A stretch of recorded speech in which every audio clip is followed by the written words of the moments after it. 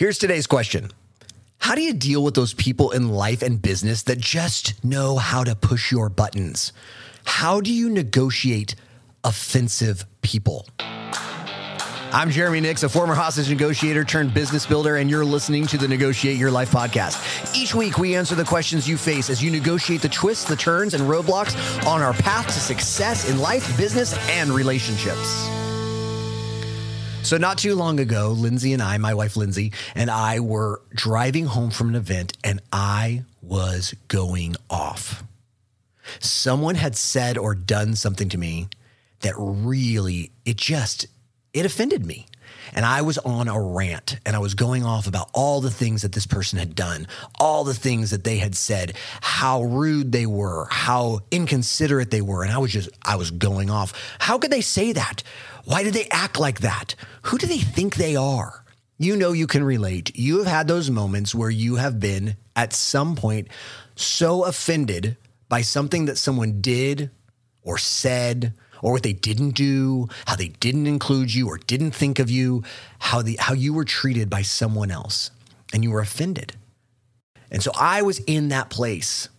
Think of the last time you were in that kind of place. Maybe you didn't have someone next to you in a car that could hear you, but you were having the conversation anyways because you were so mad. It was either in your mind or it was out loud, and if there was somebody driving next to you, they looked over and they went, whoa, what's going on in that car? Because that person's not happy. They saw it.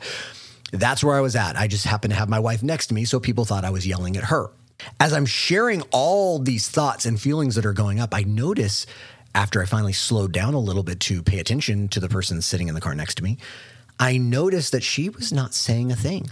She was just listening, and she kind of had a smile on her face. The more I went off, the more frustrated I actually got. But then my frustration changed. I wasn't even more frustrated or offended by the thing that had happened. I started to get frustrated with her. How could she not be offended? She was there too. This impacted her as well.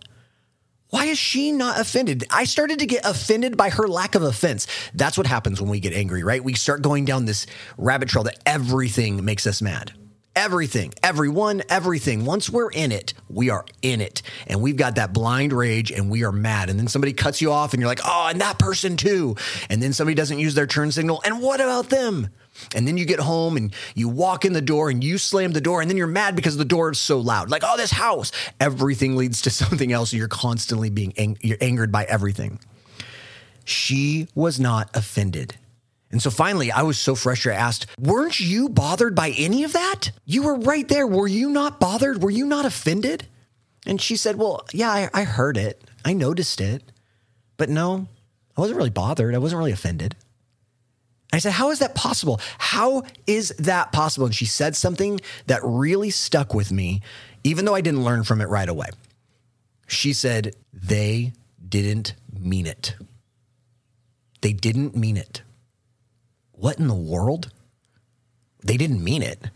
I didn't understand it. And then she went on to tell me how she's been working on not being offended. She's been working on not being hurt by other people's actions or other people's words, and how something that she has learned and is recognizing in people is that most people, when they are offensive, they don't really mean it. When they are rude, they don't mean it. Even when people are mean, she said, even when mean people are brutally mean, there's usually more going on inside of them, and it's rarely about the person that they're being mean to. My mind was just kind of blown. I'm like, how have you gotten to this place? I am not there yet, but it began to strike the most important thing that can happen, right? It struck curiosity in me. What does she mean by that? How is that possible? It's not about me. It's about them. And so I began to do a deep dive into my offense, and I've started to understand over time what Lindsay meant when she said they don't mean it. And so I want to give you 3 things that I have learned that I think can help you deal with your offenses. These are 3 things I've learned to deal with my offenses, and I believe they can help you deal with yours. So the first thing I've had to start doing, and it's really helped me, and it all started by they didn't mean it. The first thing I had to start doing was I had to believe the best in the person at their worst. I had to believe the best when they were at their worst. Lindsay was so right. Most people truly don't mean it.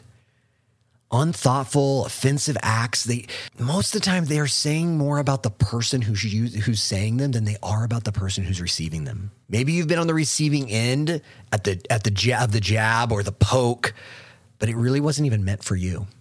There's something going on inside of them. When I choose to believe the best in them, I'm able to get curious about what's happening in them, even when they are coming at me. When I choose to believe the best, I go, oh, they didn't mean it. Something must be going on. When your client goes off on you, you've got to ask the question, what might be going on in them? When a friend throws a passive but obviously aggressive remark your way, get curious, believing the best that either A, they didn't mean it at all, or B, they didn't actually mean that for you. There's something else going on in their life. Believing the best when we see others at their worst is one of the most powerful weapons we have. It's one of our biggest defenses against offense. Just believe the best in them. See the good in them rather than focusing on the bad. Believing the best says, oh, that's not how they would really feel. They would never say something to hurt me that badly. There must be something going on in them because they're better than that. Number 2, step outside of your circle. One of the things my wife reminds me of quite a bit is, hey, Jeremy, it's not about you. And I'm like, I know. They're the ones with the problem. They're the ones with the issue. And she says, no. It's not about you, meaning they literally are not thinking about you. Stop making this about you. We have this great way of making ourselves at the center of everyone else's universe. But here's some truth that was really hard for me to accept. Most people aren't even thinking about you. Most people are thinking about themselves. How will this make me look? How will this impact me? What's in it for me? People are constantly thinking about what's in it for them. They're not even thinking about you. So a great way for us to stop carrying the heavy load of offense is to lighten up. It's not setting down the person. It's setting down ourselves and going, hold on, this is probably not even about me. I'm probably not even on their mind. Now, this has been a huge bummer for me because, as I said, I like to be at the center of everyone's thoughts. As I've grown, though, and I've become more curious, as we talk about a lot, and I start to study people, I've realized that most of the time, people are living at the center of their own world, and they're not even aware of you in their universe. So lighten up. Realize in that moment of that passive-aggressive statement, they may not have even be referring to you. They may not even be thinking of you. It's literally not about you. The third thing that you want to do, and I love this one as it relates to negotiate your life and how do we deal with offensives. This is something I've had to learn to do. I've had to put into practice the very things I use to negotiate people out of houses, off of roofs, off of bridges. You've got to learn to negotiate yourself off the ledge. I said it early on that I started to get into a spiral. First, I was angry at one person. Then I was angry at the whole situation. Wished I hadn't even gone to that event. Then I was mad at my wife because of the fact that she wasn't getting in with me. I was offended by her not being offended. Then I was mad at the guy who cut me off. And then the door was too loud. We spiral. And we find ourselves on the edge of a mountain, just ready to, you know what? I'm going to die on this mountain because I will not take this from anyone. We're telling ourselves stories. We hear or see something that creates a feeling, and feelings are super important. I love what the pastor of Life Church says, Greg Rochelle. He says, feelings are important indicators, but feelings are not dictators. Feelings indicate something is going on, and it's okay to have the feeling. It's actually okay to have that moment of, ooh, that was a sting. Ooh, that was a poke. There was something about that felt off. That is okay. But they don't dictate our next actions. They actually don't dictate what is true. Feelings often spark stories, and stories are not always reality. So we can feel that sting in the moment. We can feel that offense for a second. That's an indication that something's going on, but it doesn't have to be the dictator of our next step. It doesn't have to be the dictator of our next emotion. Work in truth, not in stories. One of the most important tools that we had as negotiators is helping a person in crisis to see the future with them in it. So as you're standing on the edge of your mountain of offense, start by feeling the feeling, that's okay. But then start asking for facts, not stories that our feelings want to drive us to. Even if the facts are painful, start thinking about the future. How important is this offense going to be 24 hours from now?